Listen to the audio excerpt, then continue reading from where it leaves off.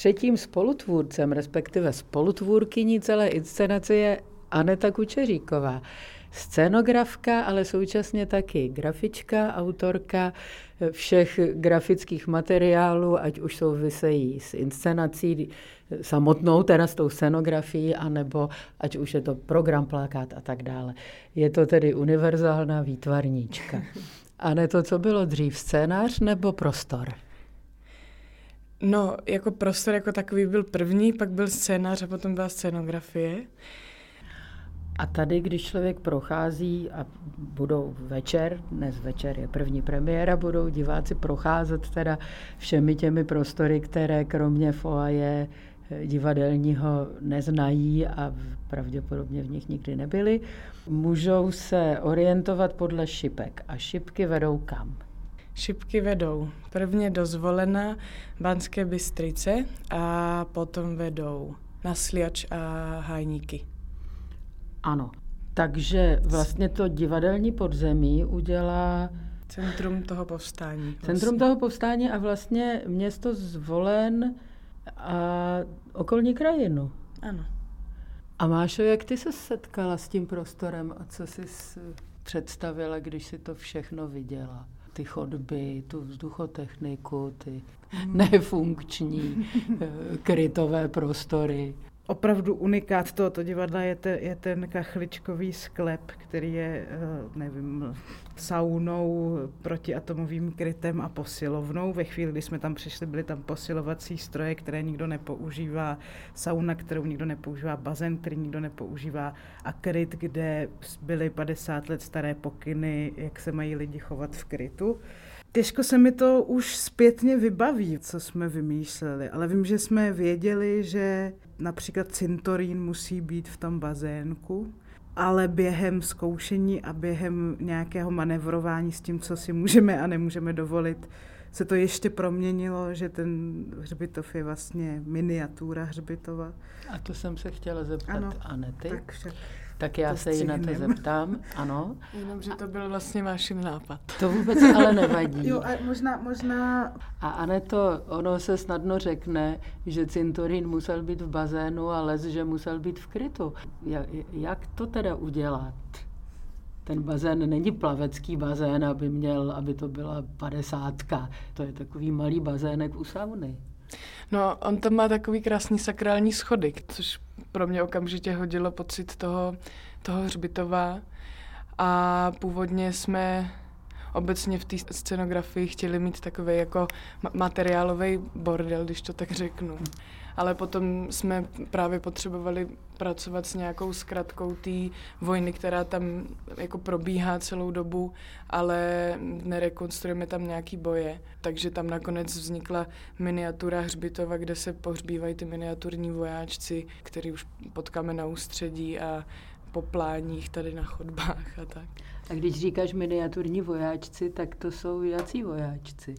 Jsou to vojáčci hračky plastový. Aha, takže generál například, když spřádá takticko-strategické plány, tak pracuje s těmi malými vojáčky a s mapou. Ano, je to tak. V imerzivním divadle si myslím, že propojení dramaturgie a scénografie je výraznější než kde jinde, protože ty prostory musí mluvit sami o sobě a musí vlastně vyprávět ještě další příběh, i když je neožívá herec.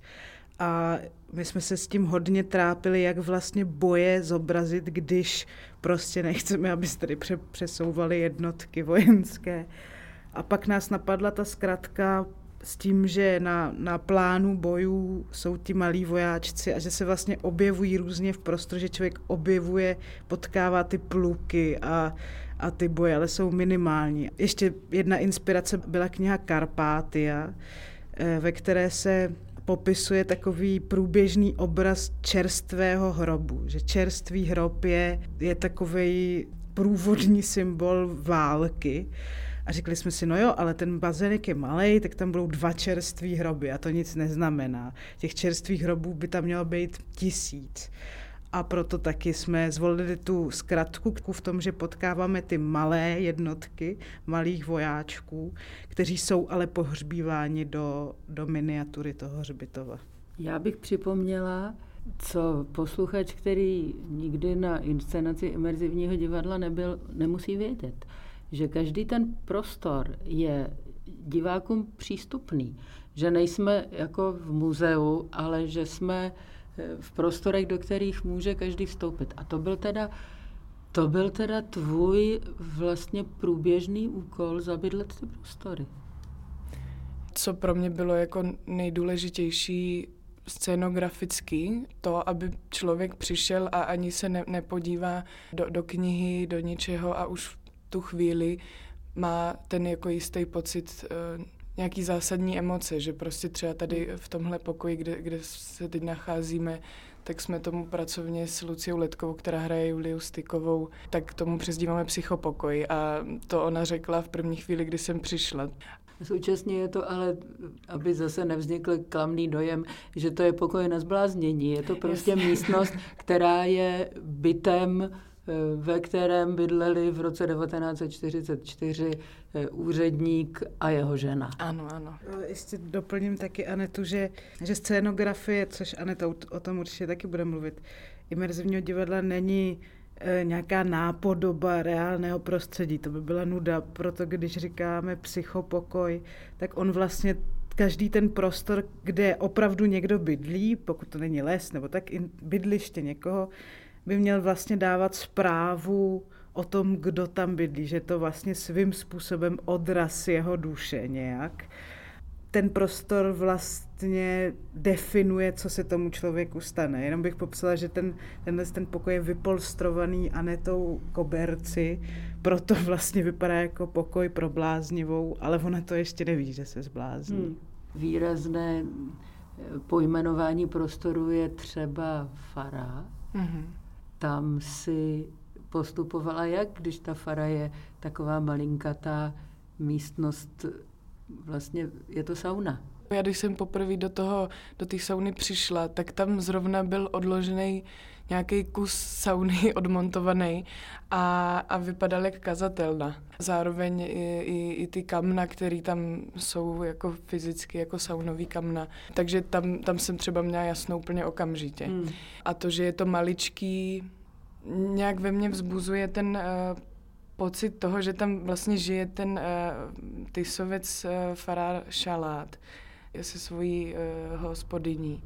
A mu se tak jako, už se mu to hrozně utahuje vlastně v tu chvíli, kdy ho jako potkáváme v tom příběhu, tak už se snaží zbavovat toho, co nashromáždil a těch činů, který udělal a teda nebudu prozrazovat, jak to s ním dopadne. Ano.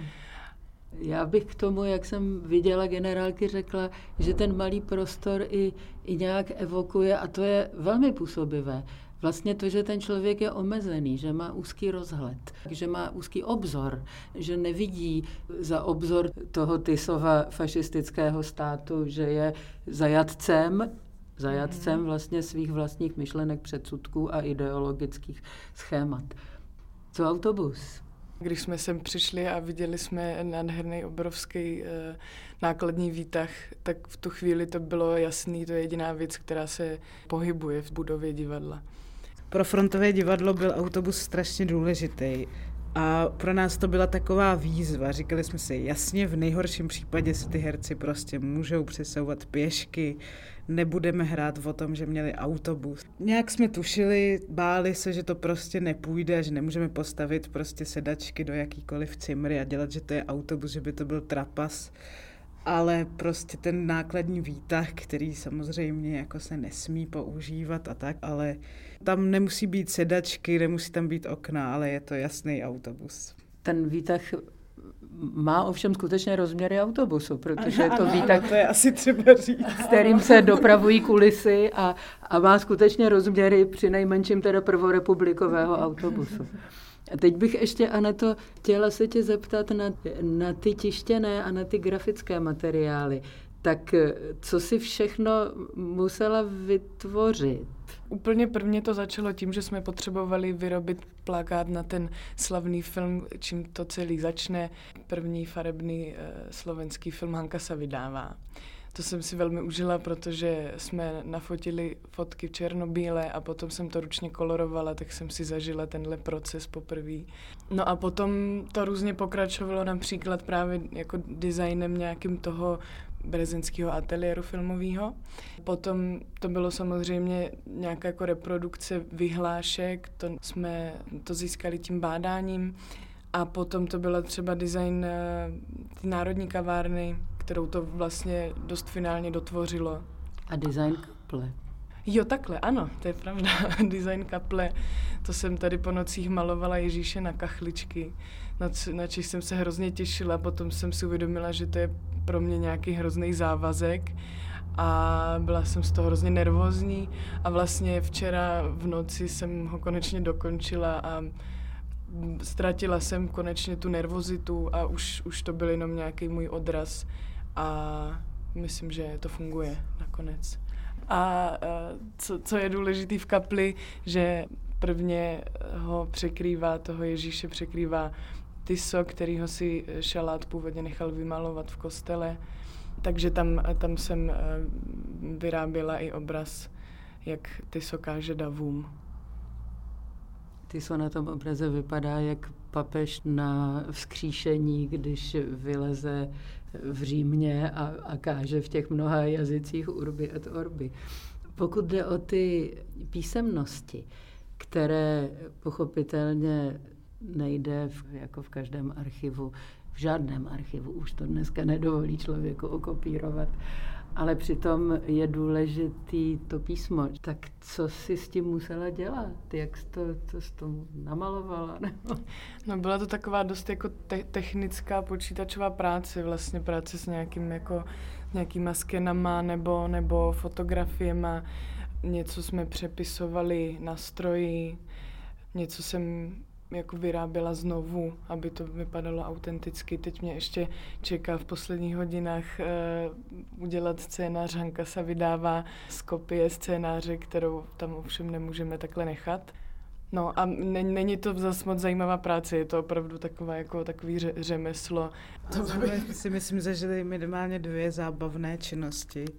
Když jsme psali pohlednice dobové a dopisy, a museli jsme si vymyslet, co na nich bude, kdo komu to posílá, proč zrovna pohlednici s prostě polskou malbou Hlad, nebo proč zrovna pohlednici z Dobšiné jeskyně, nebo tak. A pak já jsem objevila takový poklad ve filmovém archivu, což je natáčecí plán, taková tabulka té Hanky. Aneta to překreslovala, protože se zachovala jenom fotografie toho plánu. A protože to Anetě vyšlo nějak blbě formátování, tak jsme si ještě dovymýšleli tam, aby se ta tabulka doplnila další různé scény, exteriéry, interiéry. Díky tomu jsme zjistili, kolik vlastně v tom filmu mělo účinkovat lidí, zvířat a tak dále. A Mášo, proč je to tak důležité? Člověk by řekl, že dneska počítačová grafika má velké možnosti, tak laik by si mohl říct, že stačí sednout k počítači, vzít si nějakou historickou monografii, tam se konec konců nějaké citace najdou a prostě to uměle vyrobit. Proč vlastně tolik návštěv těch archivů? No, on by to člověk mohl vyrobit, ale nevěděl by, co má vyrábět. No a kdyby to vyčetl z těch historických monografií, tak by něco vyrobil. A proč vlastně je tak důležité jet do Bratislavy do filmového archivu kvůli jednomu rozvrhu filmování? Tohle je vlastně přesně ta badatelská radost, protože já jsem jela do filmového archivu kvůli scénáři filmu Hanka se vydává, ale když už jsem tam byla, tak jsem si nechala přinést všechny krabice, které se toho týkají. Nepotřebovali jsme ani ten scénář, mohli jsme si to napsat sami, ale pak člověk, když si to čte, tak zjistí, že to prostě sám tak dobře nevymyslí. Ano, všichni víme, o čem ten film byl, dalo by se to nějak zrekonstruovat, ale že se psík Dunčo točí za vlastním ocasem, to prostě člověk nevymyslí, anebo by si to sám zcenzuroval asi. A že byl nějaký takový natáčecí plán, což je zase dobová věc. Dneska už se to určitě takhle nedělá. Určitě si to nepíšou ručně, pokud se to dělá. a prostě každá věc, která člověka překvapí, na kterou divák může narazit a zjistit, že to není celé postaveno jenom na herci, že to není nějaká povrchní věc na koukání, ale že opravdu jako naráží na věci, které jsou pozoruhodné, protože prostě jsou přísně dobově zasazené. Je to jenom blbej natáčecí plán, ale vypadá úplně jinak než dneska. Já bych možná jenom k tomu řekla, že vlastně krom teda těch dopisů a pohledů, tak tohle byla jediná věc, kterou jsem tady z těch jako dokumentů právě překreslovala ručně a nerozhodla jsem si vzít tu kopii a jenom ji jako nějak zkonvertovat. Tam pro mě vzniklo, já totiž miluju postavu Karola Kršky už od začátku, co jsme o tom začali nějak uvažovat. A to v tom pro mě bylo nějaký takový, nějaký spojení v tom probíhalo, když jsem kreslila tu tabulku a hrozně jsem si užila to, že jako jeho autentický dokument já můžu vzít a jako snažit se, aby byl přesně autentický, ale dát do toho svůj rukopis. A to se zeptám tebe, Mášo.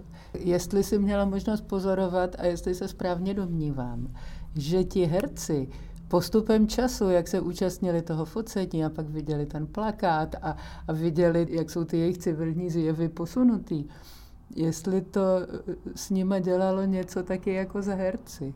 Mířím tím k tomu, jestli tahle ta Anetina práce měla něco společného taky s budováním postav.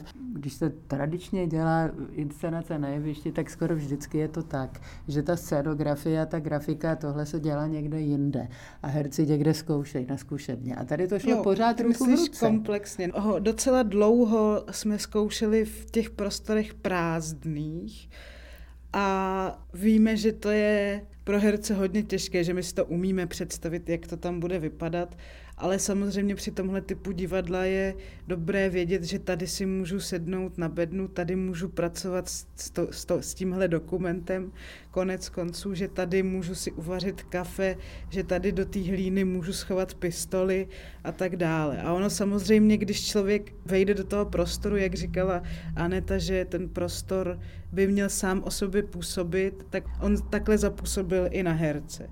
A opravdu, když se ty prostory vybudovaly, tak se to herectví proměnilo a myslím, že do toho všichni rázem vložili víc energie, protože oni sami se dokázali dostat líp do té iluze. Jak říkala Aneta vlastně, že Lucia, když tady začala hrát, tak najednou pro ní nebylo problém prožívat nějaký naturalistický emoce, šílenství, než když jsme to zkoušeli prostě v herecké šatně. Takže určitě ten prostor pomáhá a zároveň, čím jsou herci si jistější a klidnější, tím víc jsou schopni pracovat s těmi rekvizitami od natáčecího plánu po noviny gardista a taky jim to dává další a další zprávy.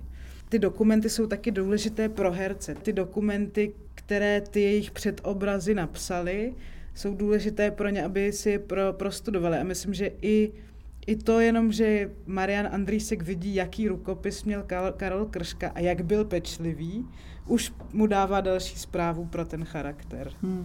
Poslední úplně banální otázka, Aneto. Vy jste teda ty provozní prostory velmi zabydleli, ale taky s odpuštěním dost zaneřádili. Jak se ti dařilo vycházet s těmi technickými složkami? No, ze začátku jsem se bála hodně, taky vlastně původní idea byla mnohem velkorysejší, co se tohoto týče a trošku jsme to museli zmírnit, protože samozřejmě se nacházíme v budově, kde probíhá normální provoz, ale ve finále vlastně velmi dobře. Nakonec mám pocit, že všechny jako výrobní složky se tak skvěle jako naladily a nějak nás jako pochopili, že se snažili udělat maximum pro to, aby ty prostory byly funkční pro ten příběh. Neměli jste pocit, jedna, druhá, Kristián tu není, že jste je uvedli do strašlivého šoku? To samozřejmě. Co třeba ta bulčovací kůra rozprostřená na mnoha čtverečních metrech? To byl velký problém kvůli tomu, že v krytě nejsou okna a jediný zdroj vzduchu nebo odčerpávání vzduchu je tam ta vzduchotechnika, kterou my jsme to tam původně chtěli zaneřádit celý hlínou, celý ten kryt, ale to samozřejmě nebylo možné kvůli tomu, aby se neponičila ta vzduchotechnika. Lec, kde hoří svíce, co hasiči? No, hasiči jsou všude přítomní. A kdo to jsou? To je zajímavé. No, to jsou reální hasiči, ale jsou v civilu jako diváci, jsou mezi diváky. A já bych z vás chtěla dostat, protože to je zajímavý, odkud ti hasiči pocházejí. A to já nevím. No, teď jsou to studenti té technické univerzity. No, aha, teď mají ty univerzitní trička. Vy to nevíte, toho já jsem si všimla. Ale nejsem si jistá, jestli je to pravda, jestli jenom nemají univerzitní trička. Ale jsou všichni jako mladí. Jsou to mladí kluci, no, což divadelní hasiči nebývají, že jo, takže možná, že dokonce, to se ještě můžu někoho zeptat, že byly najaty hasičské posily pro tohleto představení. Jak vypadá ve Zvolenském divadle Fundus? No, Fundus je velmi bohatý. Obsahově nejpočetnější byly folklorní kostýmy k tomu natáčení a zároveň nějaká zkratka pro vojenské uniformy, který jsme jako reálně nabrali ve vojenských skladech. Takže Fundus tomu pomohl velmi, téhle inscenaci, ale zároveň taky velmi schopný krejčový tady v divadle. Co tady nebylo vůbec a co jste obtížně museli získat, ušít, vyrobit? No, například nacistické uniformy a uniformu generála Goliána. Není to replika jeho reální uniformy. Tohle bylo nejvíc komplikovaný. Ale velmi jsem si užila kostým odbojářky Terezy, o kterém asi úplně neumím mluvit, ale hrozně na mě působí ženskou silou, která tam v tom povstání byla a bylo pro nás hrozně těžké. Vůbec jako se dozvědět o tom, co ty ženy v tom povstání, jakou měly úlohu. A pro mě bylo teda překvapivý, že když jsme zjistili teda, kolik budeme potřebovat partizánů, vojáků a venkovského lidu například na natáčení. A já jsem říkala tak jako naprosto jistě, já jsem říkala, prosím tě, tak v takovémhle divadle ve Zvoleně, který bylo postavený v 70. letech, tam budou mít 1000 partizánských hadrů a 1000 krojů. Tam to bylo překvapivý, že vlastně ne. Ty partizánský hadry se scháněly celkem snadno, protože prostě vojenský hadry se asi schánějí snadno, ale prostě to tady neměli. No a taky tady zároveň k velkému překvapení neměli ty nacistické uniformy, což jsme se k tomu stavili úplně stejně, to přece mají v každém divadle. Jedna věc byla, že my jsme nějak si to představovali a nějak jsme to tady rozvrhli, tu krajinu, vlastně se to odehrává mezi 3 městy, až 4. A až když jsme tady měli chvilku volna, tak jsme vlastně si objeli ta místa, kde se to odehrává. A myslím si, že nás to taky někam posunulo, jako řešit vlastně, jaký terénní komplikace čekali při těch přesunech, jak to vlastně tady vypadá mezi těmi ostrými kopci a vůbec si uvědomit geograficky a geologicky, jak těžký to muselo být tady ty boje, protože to prostě není placka, je to tady samý kopec a samá dolina. Tady v těch prostorech toho divadla jsou všechny ty prostory na sebe nahuštěný. My, když jsme vlastně vyráželi na výlet s autobusem s celým souborem po těch místech povstání, tak já jsem byla úplně vyděšená z toho, když jsme projížděli tím Horehroním a obklopovali nás hory a zároveň všechny ty vesnice, kde se ty jako masakry odehrávaly, tak byly hrozně rychle za sebou a najednou mi to potvrdilo to, že je to správně, že jsme tady takhle nahuštěný v tom prostoru, protože ta tektonika toho prostoru pro mě byla hrozně působivá.